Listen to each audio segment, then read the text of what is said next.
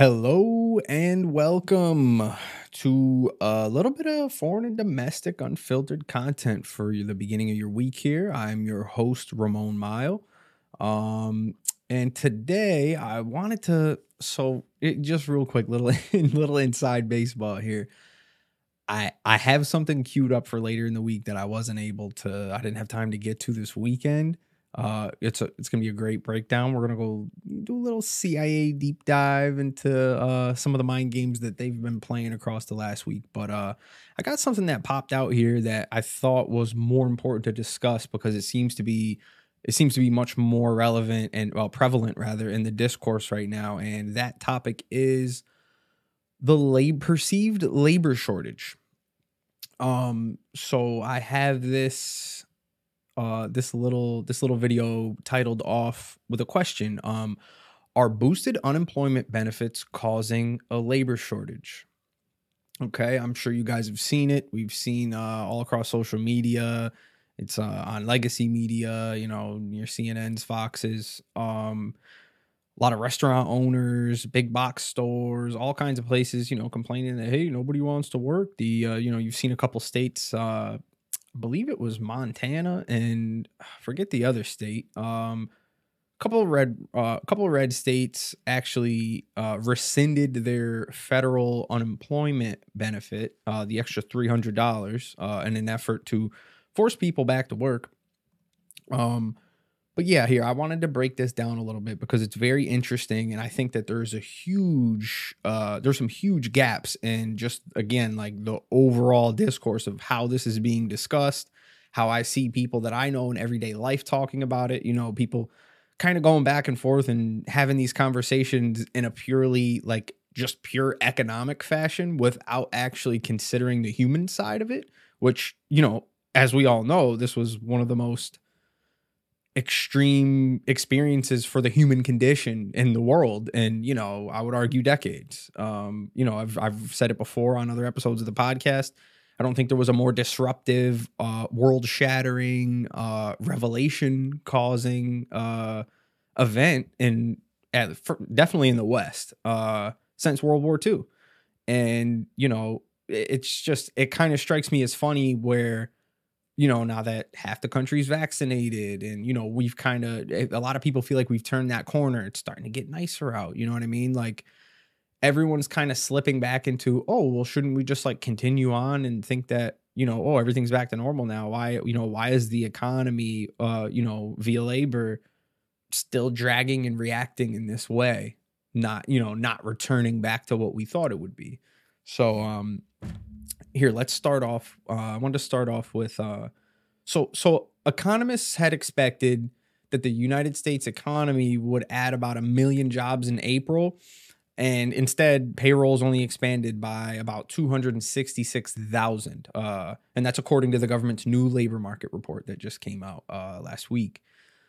Meanwhile, March had 916,000 jobs gained, and in this report that they just released, they actually revised that down to 770,000. So, right there off the bat, like when we get into this kind of data, I don't claim to have some high level of expertise with this, but as far as jobs reports and everything, I usually read them like every quarter because that's a better time to kind of look at it exactly, what was just instanced right there. Like, for example, the March report was initially reported at 916,000, and now just in April, they revised the March numbers down to 770,000.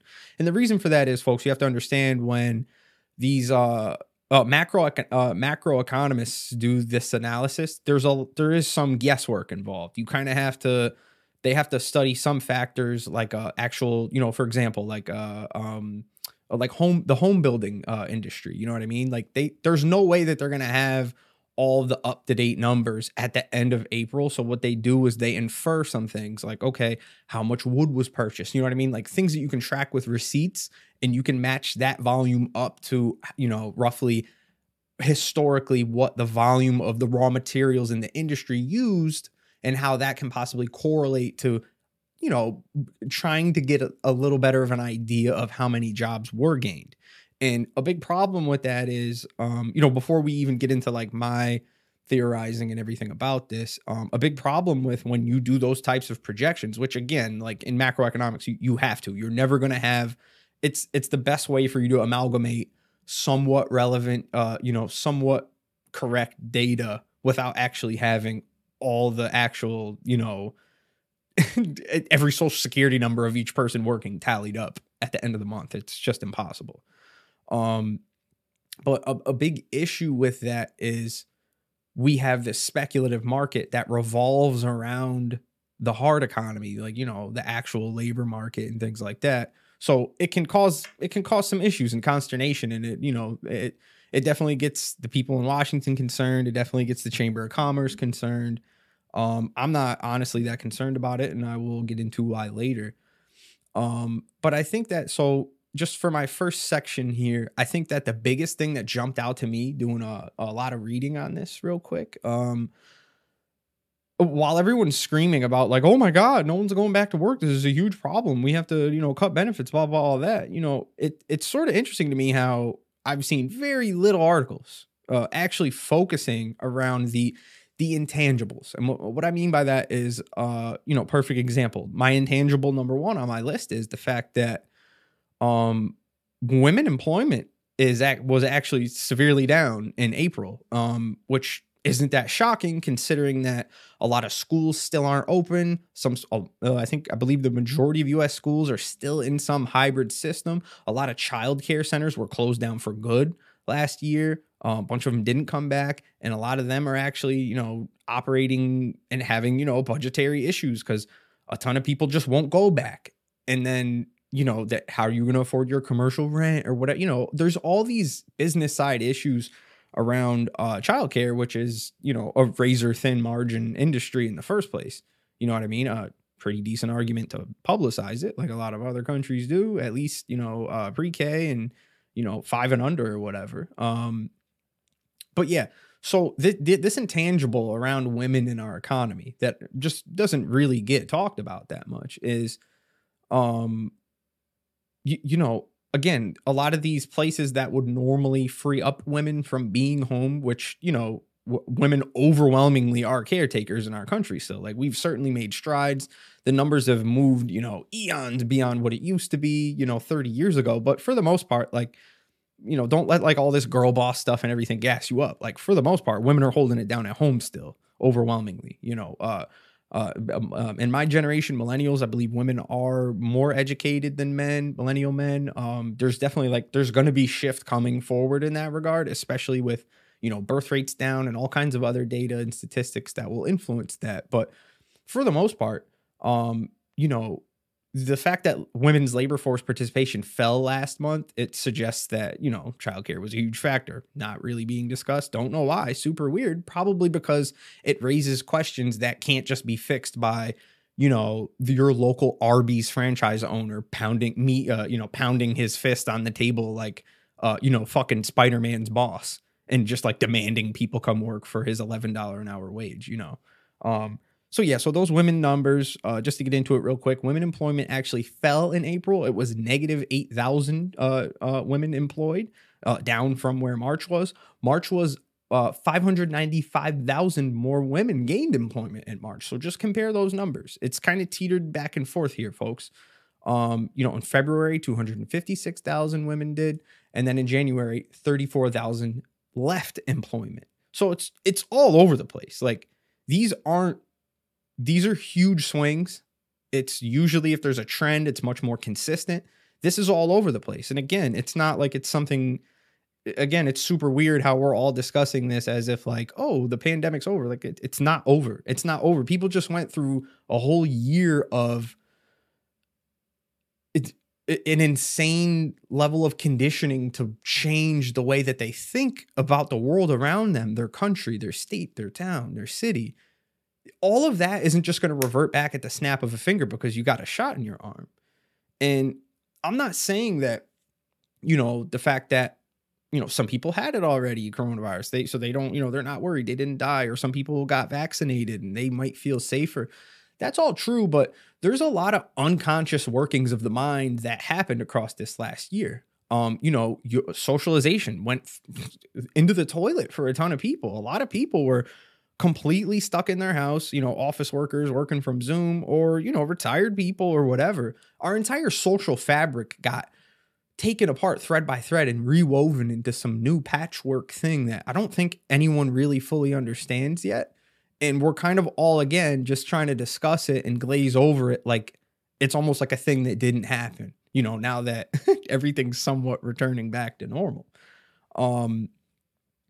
But so yeah, so all right, so we'll leave that behind. Again, I think that that intangible that isn't really measurable by a jobs report or general economic numbers, where you have, like I said, women making the choice to stay home and take care of their children, and a lot of things go into that too. And again, some men are too as well.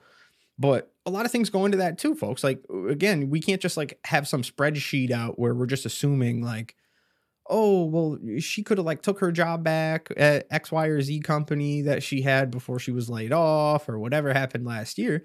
Like, no, some people genuinely, there were a lot of, for example, like I know my mom was a career woman, you know what I mean?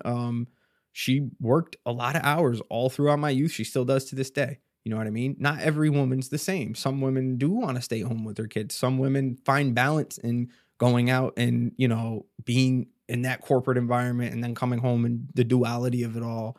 And then some women just, aren't like, oh, I want to be home all the time. They want to go out in the world and, have their kid go to childcare and do whatever. Like, everybody lives, every family dynamic is different. People have different needs. Children have different needs.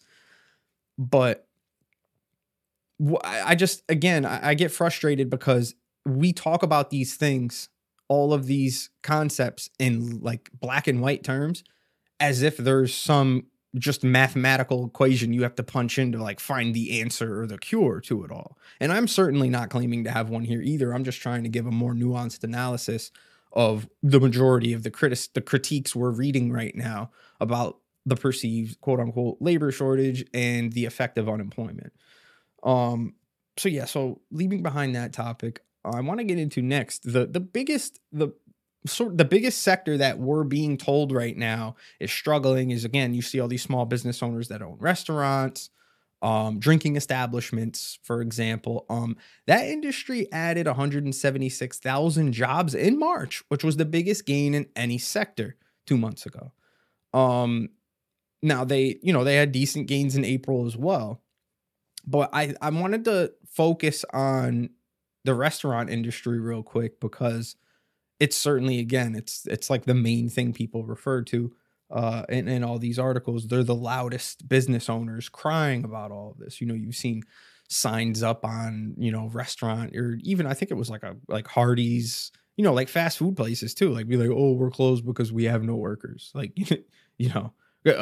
apply inside. Or I even saw one, like, what was it? Like Wendy's had a coupon that was like, oh, get a free meal or something with a job application, just these silly things where and that stuff really bothers me because it's like, while we're in the middle of having these political battles over, a $15 minimum wage. And, there's a lot of people who think even that's too low. I agree. That is too low. If the wage kept up, minimum wage kept up with productivity, it would be at about $23 an hour right now. Okay. And that's not even considering like inflation or the cost of living or anything. I'm just saying, like, purely like if you tracked the minimum wage to productivity overall in relation to GDP in this country, if the workers were to actually get their due for the level of productivity that has risen consistently over the decades, it would be $23 an hour. And I think that's a super fair metric to consider and talk about because,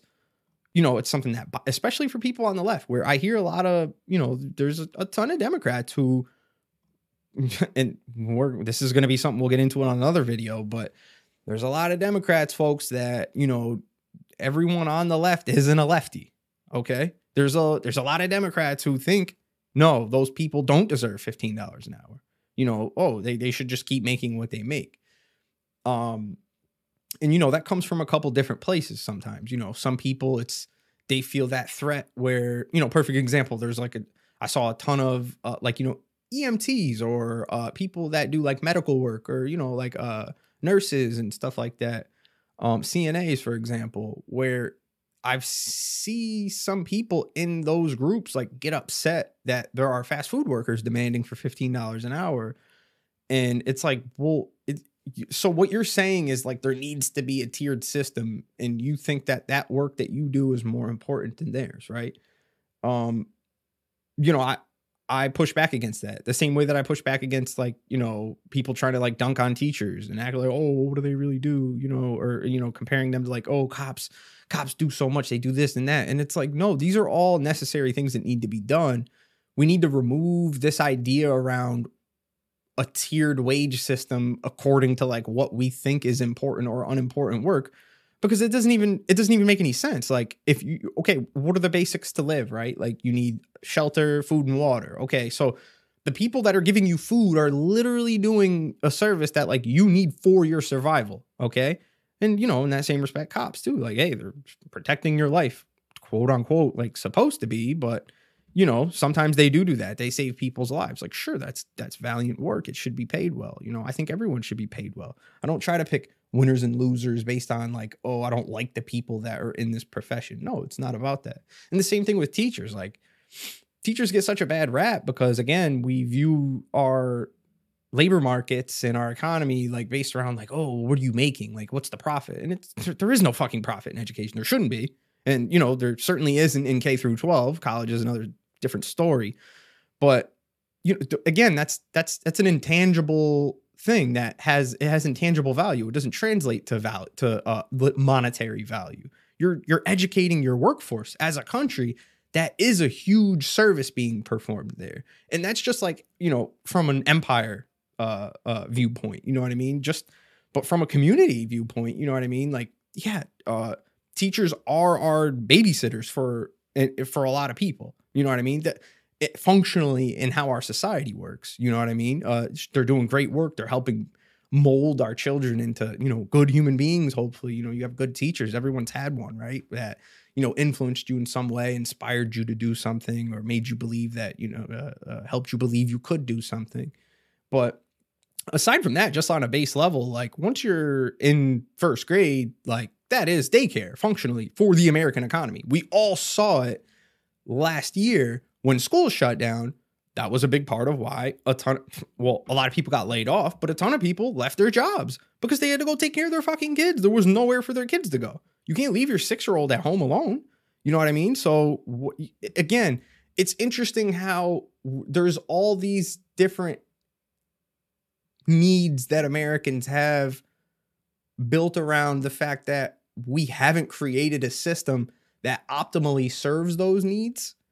What we do instead is perfect example, like cops showing up to like mental health calls. That's not ideal.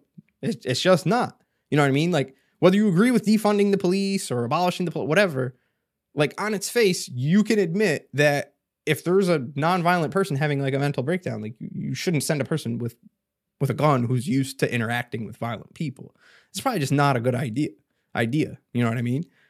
Just like the same way I can admit, like, you know what I mean? My son has a hard time with things sometimes, dealing with his emotions. It's a 6-year-old, and I'm way less better suited to dealing with him when he's in those crisis moments than my wife is. And she's just better at it than me. You know what I mean? And obviously, I try whatever, but the whole point is like, you don't want you don't want a cop showing up to stuff like that. It's just a bad idea. But I'm rambling here. Let me get back onto this. So restaurant work was what I was trying to focus around here. Another thing that I think is really missing from this conversation is just the fact that, again, like now I want to roll into the human factor of what I was talking about with the labor market. In restaurant jobs are the perfect example. I've worked restaurant jobs before. I worked in Applebee's. I worked at fast food places, Bombers. A lot of people have worked in it at some point in their life, usually if in their teens or whatever. It's shitty work. You don't get paid that well. You might get paid well for like when you're a teenager, but certainly not like as an adult. It's really not, the pay's not that great. The average server in America makes around $10 an hour or something like that. Cooks don't get paid that much. People who bus tables, you're at the mercy of tips for the most part if you're not cooking. And it's grueling work. You're on your feet all day. You're in a hot kitchen. People who interact with customers, or we have this capitalist system where everyone gets to whether petty bourgeois or poor themselves, they walk into an establishment and they get to have a little personal servant for a little while. And the nature of our consumer society, that is the agreement that is formed, where it's basically like, okay, you go work, earn your money, and then you get to go spend it and have people wait on you, essentially. You know what I mean? But it's different. Like, people wait on other people in other countries too. Obviously, there's service everywhere, but there's something special about it in America. There's something unique where every service worker I've ever known or seen talk about doing service work, like, they're literally being treated like they're fucking indentured servants, like, all day long, basically. And that goes into a larger issue of just the American condition in general. But no, yeah, all these restaurant owners and large corporations complaining that they can't hire people. And it's like, okay, well, those jobs suck. We all agree on that. Like, you'd be hard pressed to find a single person who's like, oh, restaurant work is great. It's so rewarding. No, that's a fucking lie. Maybe like bartending or something. Some people like that, or serving, but maybe. But no, for the most part, it's pretty simple, folks. If you're having a hard time hiring back people at the levels that you had before the pandemic, and you're complaining and saying that, oh, well, the government gave everyone unemployment benefits, and now they're making more than they made while they were working for me, that sounds like you have a problem with your wages. If you're paying your people $11 an hour and they're working 40 hours a week, that was the fucking issue to begin with. So now all these people are basically just complaining that all this huge group of people, this huge chunk of workers that were so demoralized, so beaten down, so on the edge of an emergency, wiping out their bank account, like, I don't know, pop tire, a car problem, burst pipe in their house. All of these people who were on razor thin margins close to being immiserated got a little bit of help in the middle of a pandemic. And now that pandemic's waning, not over, waning, I'm going to cry about that and say, oh, well, they're lazy bums because they don't want to come back and come do the grueling work that they never fucking liked in the first place. And I'm not going to raise my wages. Okay, so why would you expect any different outcome? And now it's to the point where, rather than most of these people even considering raising a wage, certainly like the heads of industry, when we're talking about restaurants, like the National Restaurant Association, these people have all lobbied against the $15 minimum wage, which I would argue is a pittance compared to, the margins of some of these places when you're talking about like the big chains and these restaurants that are in that organization. Yeah, like, okay, so what? So like, what do you think the solution is here? You think that like the way their mind works is profit is all important over everything else. Any of these other human concepts that I talked about and more that we'll get into around, your job being fulfilling, whether it actually pays you enough to survive, what kind of hours you work, all this other stuff. They don't even want to get into any of that. It's just straight up, no, I'm going to lobby the government to make these people poorer and force them to come back to me, because that's the only leverage that they think they have. They don't think that they could, treat their workers better, whether through wages or just in general. I mean, restaurants are also another industry that's just horrible for like abusive behavior towards their employees as well. When you're talking about like day laboring or restaurant work, there's certain industries that, like, again, people get away with a lot more shit than they normally would. If you're in a corporate setting or whatever, and there's like HR there, no one's just going to your boss isn't just going to start dunking on you and screaming at you. Well, some will, but it's much less likely to happen because it's a different environment. Again, these are all factors that on the human side of things that just aren't considered. You know what I mean? So yeah, I really want to focus on this idea that I mean, it's not really like a completely original thought, but I don't really see many people speak about it. And that is, again, that psychological effect of what that last year of quarantine, living through a pandemic, an extreme economic downturn, and then the government correctly doing what it should have done and making sure that people were taken care of. And just what effect that has on, a person who's a wage earner, a person who, and like I'm 30 years old.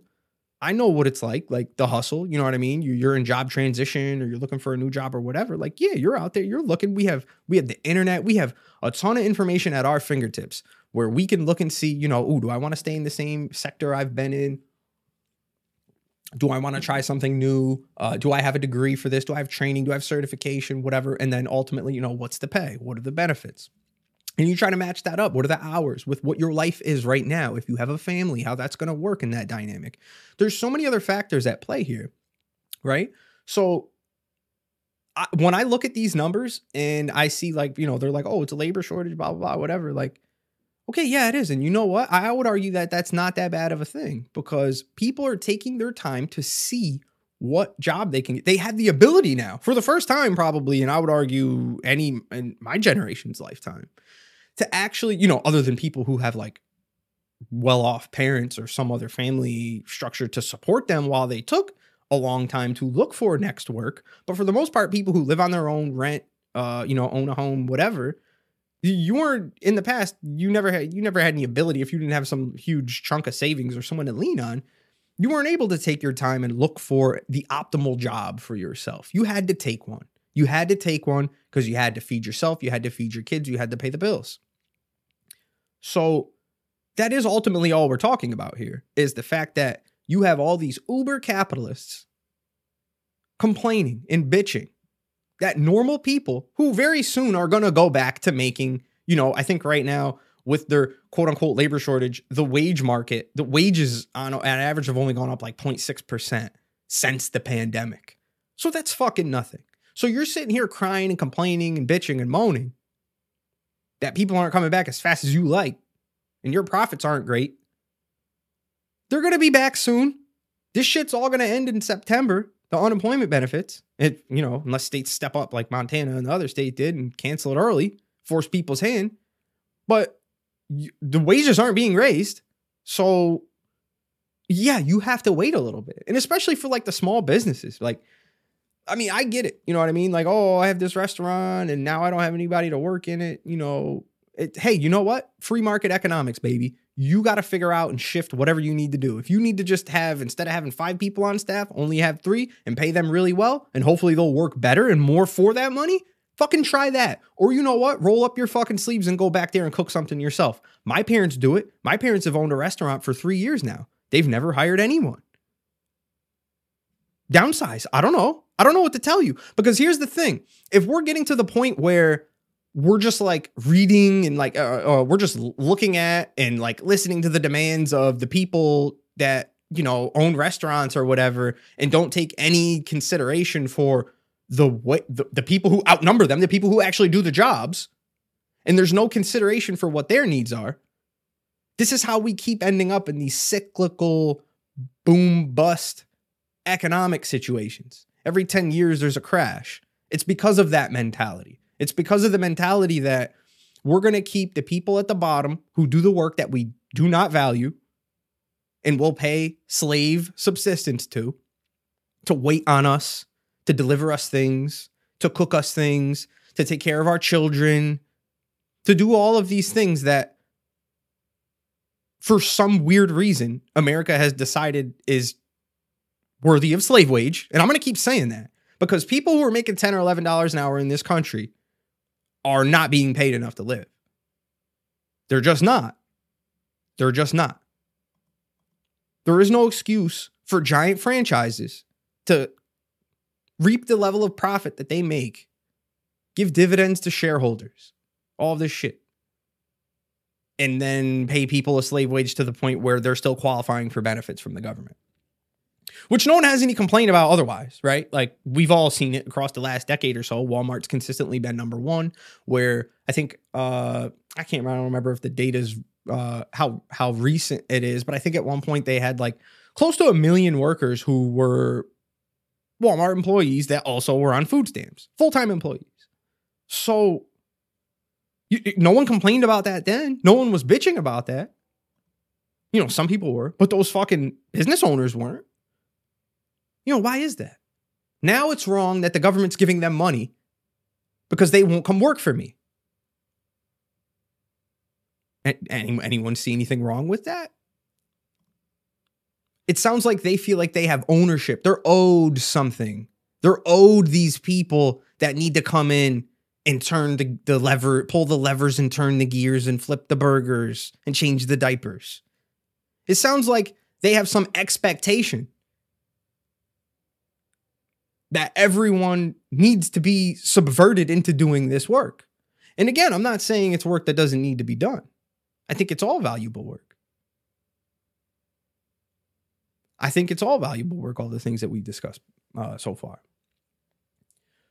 But if we're not going to value those people with actual compensation, you know, anything outside of calling them our essential workers are heroes. You know, you remember that? Remember that for, you know, the last fucking 14 months where we paid all this lip service to nurses and, you know, teacher, whoever else, retail store workers. Remember how hard everybody was sucking off Target workers and all these people who were keeping our shelves stocked?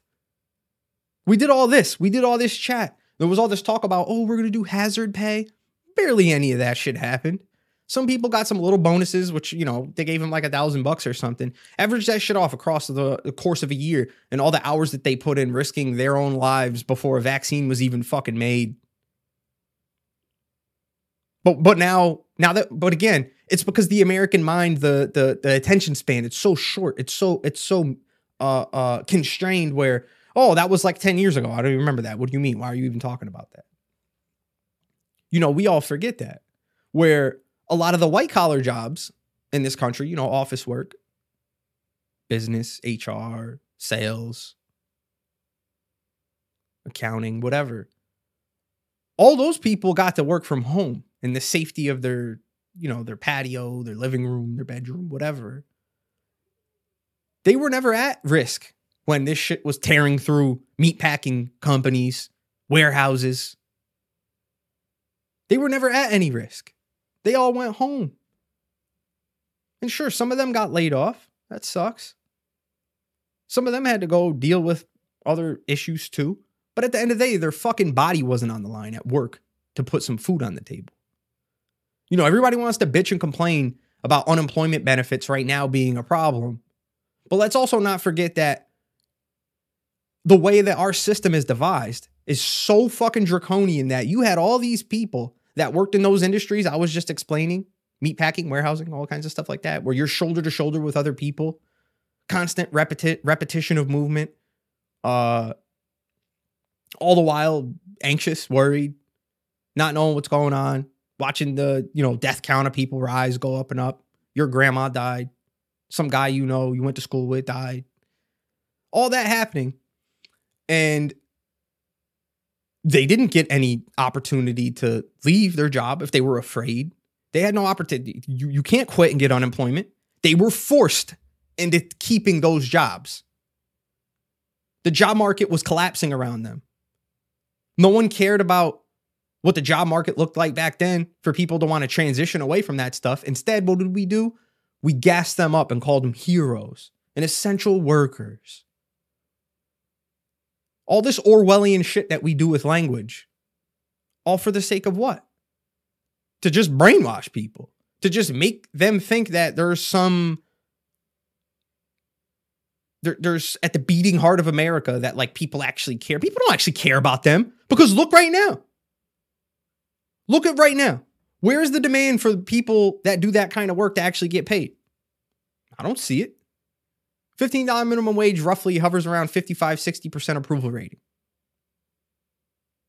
I didn't see that getting pushed harder. It just, Senate parliamentarian killed it. Oh, that's it. It's off the docket. I don't know. Maybe we can get to it in the fall. You know what I mean? Yeah, just not a priority. It's just never a priority. It's only a priority when it comes to The business side of things, the supply side, oh, we're having these issues. Now we have to discuss what is wrong with these people. Why won't they go back to work? Never, what is wrong with the system? It's never a questioning of that. And especially after, again, all of these things that we're considering, all the anxiety around the uncertainty of what the hell was going to happen next week, whether your state was going to be next, whether your town was going to be next. And even if you weren't concerned about coronavirus, just the fact that your whole world, everything got shifted around you. People's whole perception on this country got changed. I made this argument a ton last year, right? So we had the murder of George Floyd. And then you had that mass wildcat protest breakout all across the country, I made this argument over and over again, and I feel very validized right now with what we're talking about right now with the job market. I made this argument after the George Floyd protests. I helped organize some. I was at some. I made the argument that the reason we're seeing this careen out of control, police stations being set on fire, just general unrest, because, the big question was people were asking, well, why is this happening in places like, people got why it happened in Minneapolis. You know what I mean? That's where he was murdered. Why is this spreading everywhere?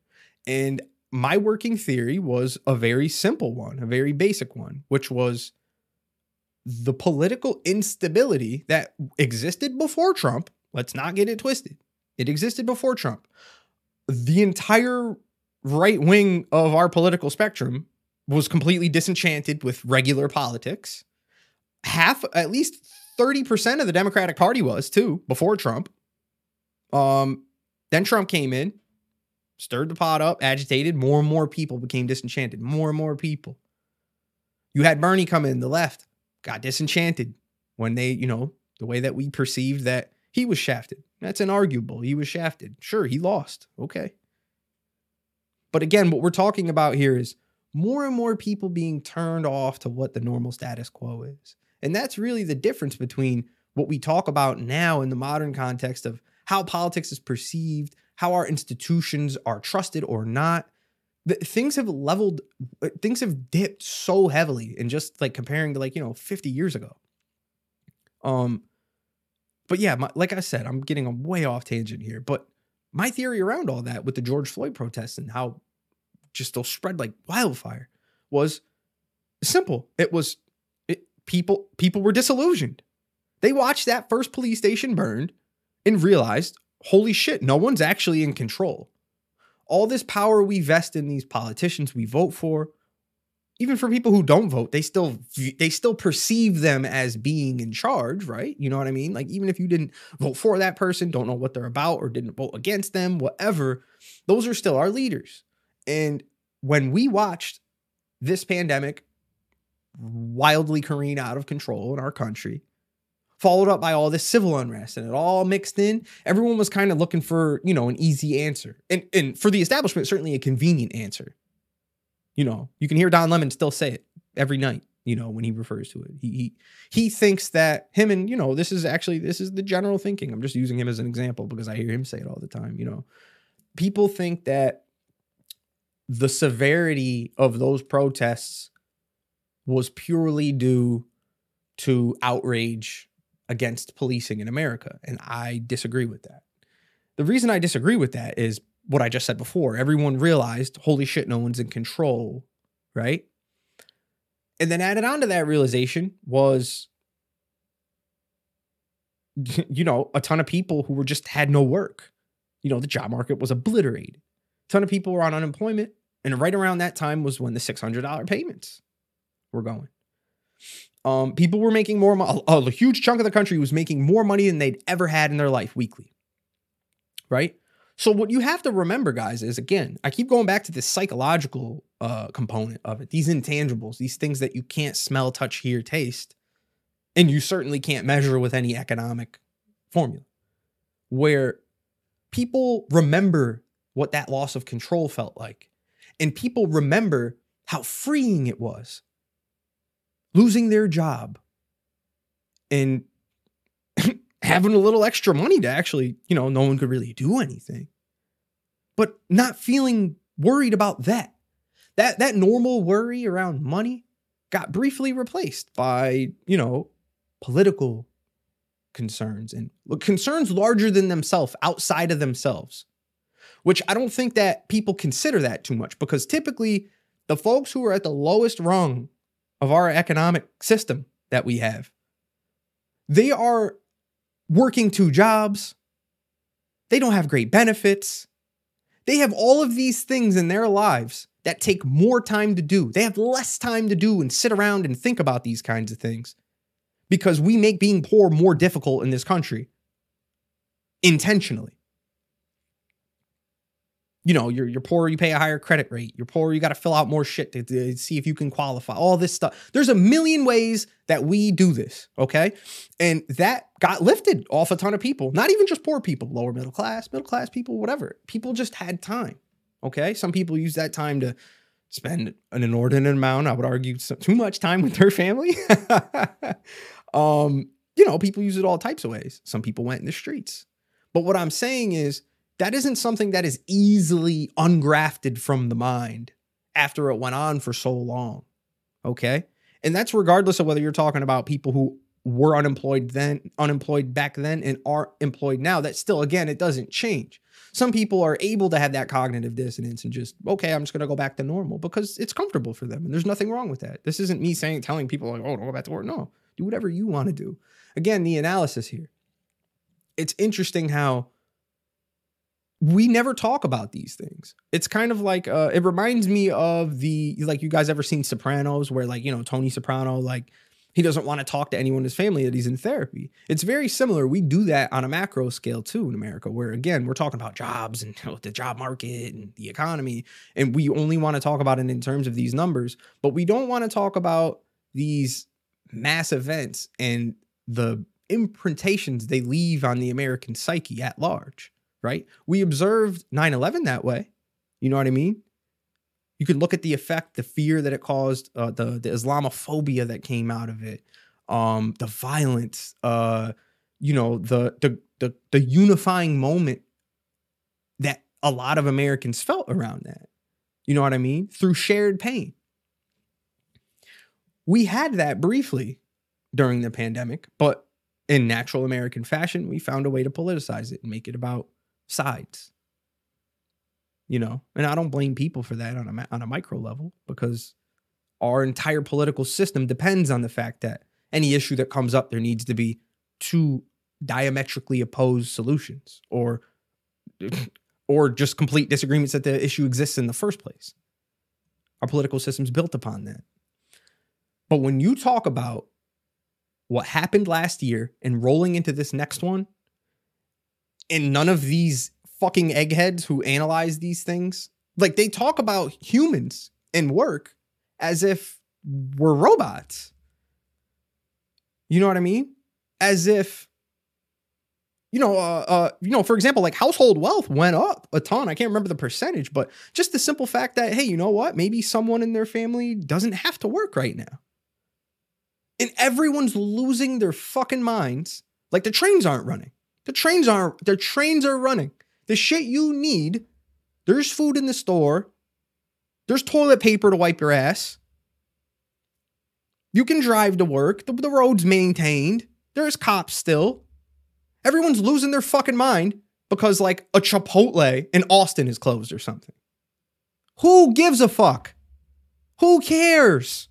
Who gives a fuck? Is that your money? Is that your pocket? What do you care so much for? I honestly don't understand it, because we cannot leave behind this notion that all worth needs to be measured economically. Our country's worth, the success coming out of this pandemic, doesn't need to be measured by the April fucking jobs report. Everyone's losing their mind. Inflation's not going up. GDP's still fine and on track. The housing market, how houses are being built now at a faster rate than in a long fucking time. So, yeah, we're having some supply shortages and stuff like that. But it's like, what is all this panic? Just understand this, folks. None of this panic ever comes into play when, again, you see that Walmart almost had 1 million folks on food stamps working at their company. None of this panic ever comes into play when there's lines miles long in Texas of people getting food thrown in their trunk. Because now that's just normal. There is no more panic around that. But when some asshole who owns a restaurant who had 25 employees pre-pandemic now only has 10 and feels like he needs to shut his fucking doors down, we don't want to consider any of the other factors. That's another part that disgusts me about this just insanely, rapaciously capitalistic viewpoint that we put on all these things. We're not going to take anything else into consideration, like the fact that the housing market and its continuous speculative drive upward, onward.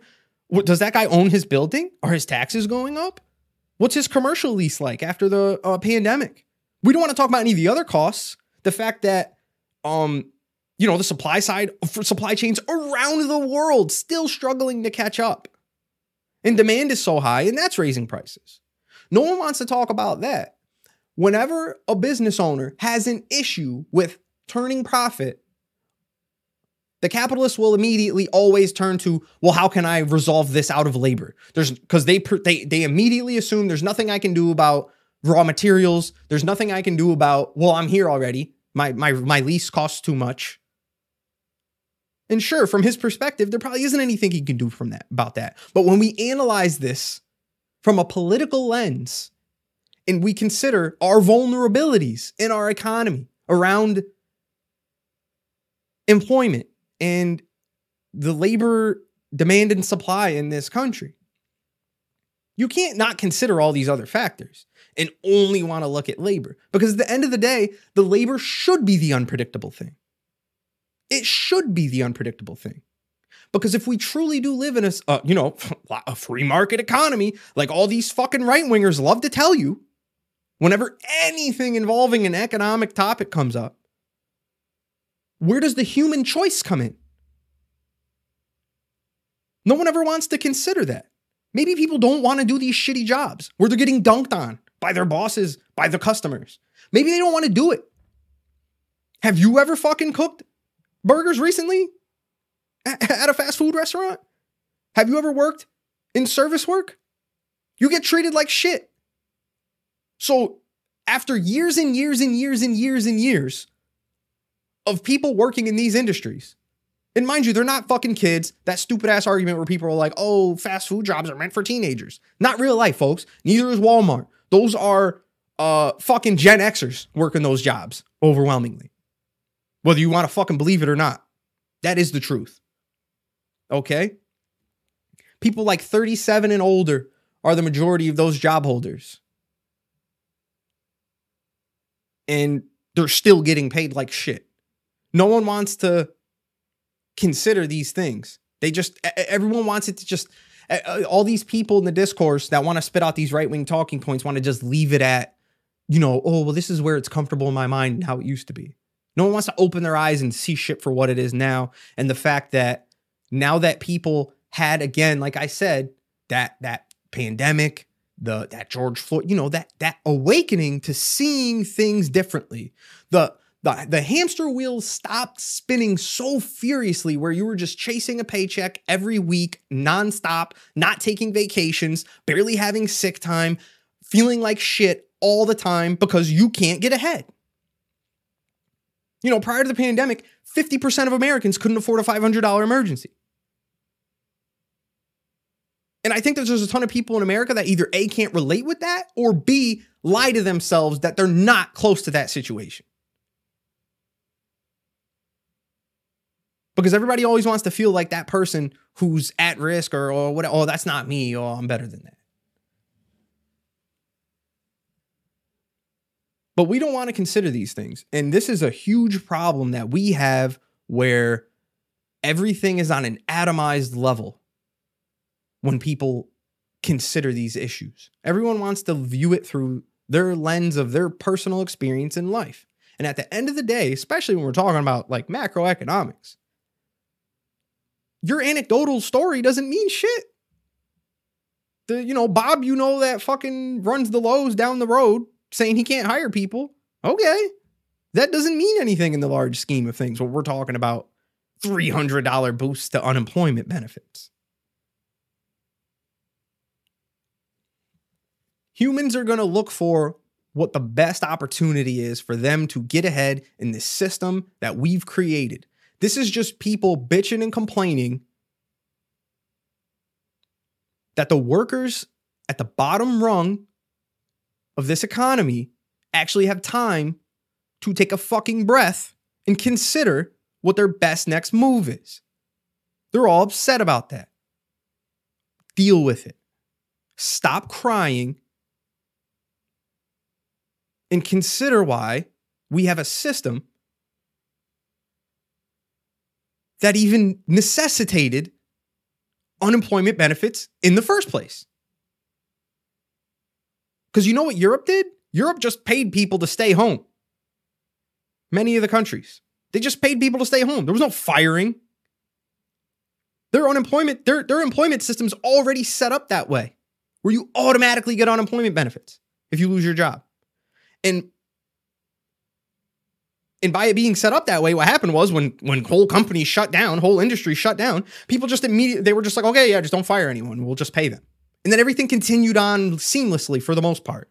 But, big smart America, we got to do it our way over here. We go through these wild swings in job gains and losses. Whole industry shrinking and expanding with extreme volatility over quarter by quarter. And then everyone wants to complain about the normal, regular, everyday Joe guy as if he's fucking it up. It's just childish. A childish view on the world, a childish view. And when I say this, I mean for individuals, people who subscribe to this shit. Because I'll tell you right now, the folks at the Wall Street Journal, the folks at the New York Times, the head economists that run these think tanks and shit around the country, they're not being childish. They're following through with the propaganda of what their ideological system calls for. They're telling you that this is why, all those stupid talking points I just named earlier, they're telling you that all those talking points are the only reason why. There is no way to consider that, hey, maybe it's a good thing that labor isn't immediately coming back and heeding the call for work that capitalists are crying out for to be filled while they're waiting for better terms, maybe, or just looking around. Like, again, this isn't like, we don't have any class solidarity in this country right now. It's not like there's some fucking communist bloc or, the DSA is connected to every fast food worker, retail worker all around the country and telling them oh, no, don't take that job. Just wait. That's not happening. But everyone's trying to talk about it on that level. They're not considering that there is some larger phenomena at play that is causing these trends over time. Just the level of people who just completely dropped out of the workforce. That's another thing we didn't even talk about. There's a ton of people that are still scared about this shit. Michigan was just on fire. There's a bunch of kids that got coronavirus now. All these human psychological factors. But again, none of this comes into play when we go over the economic analysis of these things, especially in those legacy newspapers I was just talking about, all these institutions, because at the end of the day, they talk about labor like it's just another number in an equation. Humans are just robots. They're just supposed to do because they need. And if they don't come do what the market demands, then you need to change the market conditions. In their opinion, you need to negatively change their lives to force them into what we want them to do. I didn't really have that big of a disagreement last year. I don't even remember who it was. There was some Republican in the Senate who said that he wanted to pass he had a bill that he wanted to pass through the Senate, which would give, I think it was a $200 or $300 boost to people who were on payroll. Just hey, here's an extra $100 or $200 for working. He foresaw this issue in their terms. He foresaw this issue, and sure, if that got passed, sure, we wouldn't be looking at these same numbers right now. And honestly, I have no problem with that. I have no issue with that. But the thing is, that guy who put that forward, he's not ideological with this shit. He's just looking to make a solution. The people who control a lot of this stuff are ideological about it. The Chamber of Commerce, the Fed, they're all going to lobby against this shit because they understand, well, if we just start giving people $200 extra to work, that's what's going to be next. They understood that. So that never happened. The $600 boost to unemployment last year, they had no choice. The entire market, the entire economy was going to suffer immeasurably if that money didn't get injected. And Luckily, we had some people that were actually smart enough in the Trump administration when that happened who understood you could not do the top-down approach of just bailing out banks or whoever else in the industry. They did both. They bailed out the people and industry. Thank God they weren't fucking stupid enough to not do both. And we all saw the studies, the level that the velocity of money reached in local economies, for the most part, kept everyone decently above water. Even all the moaning you heard about landlords losing money and blah, blah, blah, all that. You look at the numbers for the last year, they actually came out decent. The overall profit margins for landlords in the country was insignificant statistically, even after all that crying you heard. Who knows how it's going to turn out once the eviction moratorium ends? I don't know. We can revisit. But at the end of the day, I know I just ranted and raved a little bit. I just wanted to give you guys some stuff about what I was thinking about with this, this labor shortage topic, because, it really, it gets under my skin, because this is arguably the most important kind of thinking that the left, whether that be Democrats at large or, socialists, democratic socialists, whoever, these are the kinds of things that we need to be thinking about when we're talking about, macroeconomic policy, whether that be in relation to unemployment, labor shortages, whatever, just in general. These are the kinds of things that people need to spend time ruminating on, especially when you're talking about just discourse with your neighbors, your coworkers, whoever, where we need to have some sort of a mind shift collectively in America, working class people, around these kinds of things, because we can't continue to view these issues all through the lens of the folks at the Wall Street Journal, because that's not real life. That's not in your best interest. It's not in mine. It's not in anyone who makes an hourly wage's interest. Even, low salaried people, whatever. I don't just mean an hourly wage, but just in general, it's not in anyone's interest to constantly view these things through this prism where it's like the economy is just a machine that if we don't shove enough bodies into it and it's not running optimally, like there's some huge problem at hand. That's just not the case. It's just not the case. It's all this alarming talk for nothing. You want to know why? Because if that unemployment rate still stays high and you have some of these industries suffer, remember to think about it. We were talking about, there were a ton of people. It wasn't just me. I mean, I was a strong proponent of it, but there were a ton of people in media talking about, oh, hey, maybe the movie theater industry should just die. And I know that some people have strong feelings about that, but yeah, whatever. They've been a big reason why a lot of people didn't care is because they've been fucking hosing people. You're paying it's like $30 to go see a movie now, like with a drink and popcorn. So of course everyone's going to be like, yeah, fuck that. I don't care. Okay. So that's how workers feel about a lot of these industries we're talking about. Like, yeah, fuck that. I don't care. I'm going to go find some other job somewhere else. That's how it works. We're human. People still are going to have a choice to make. And just because they have more time to make that choice doesn't make it wrong. It doesn't make it wrong. No one owes the economy or this country anything. No one owes them shit. But you want to know why I say that?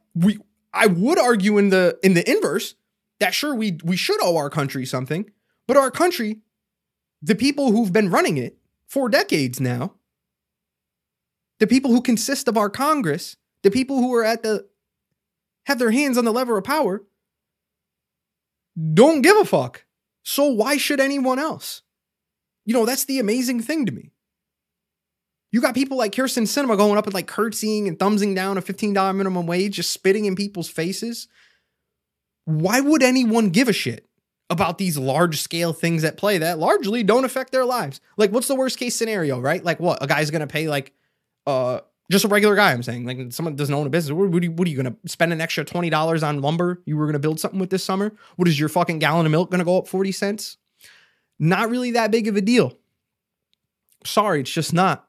Because at the end of the day, the Fed in this country already proved they will turn on the money hose to annihilate any issue that comes along, that rears its head, that's actually going to be threatening to the markets. We're probably not going to see an '08 level crash again. Because if it didn't happen from this pandemic and the Fed turned that money hose on, and started soaking corporations in free debt, negative interest rates, PPP loans, all this shit, those times are behind us. That's never going to happen again. The only way there's going to be any significant market crash ever again is probably going to come from commercial real estate. There was a ton of theorizing about that. I think it makes perfect sense. But again, will it cause an actual entire market crash? Who knows? Because the Fed's proved they'll turn that money hose on real quick. They'll make that money counter go burr real fast. So I don't know. I'm just ranting and raving, folks. I got something for you. Just wanted to get something out to, give some content. I think we'll be back on this weekend. I'm not 100% sure, but I will check back in later in the week to confirm. But until then, I hope everybody had a great Mother's Day. Happy Monday. The NFL season has started. Trey Lance, Trey Way, number 3, Niner gang. All right. Thanks for tuning in. Peace.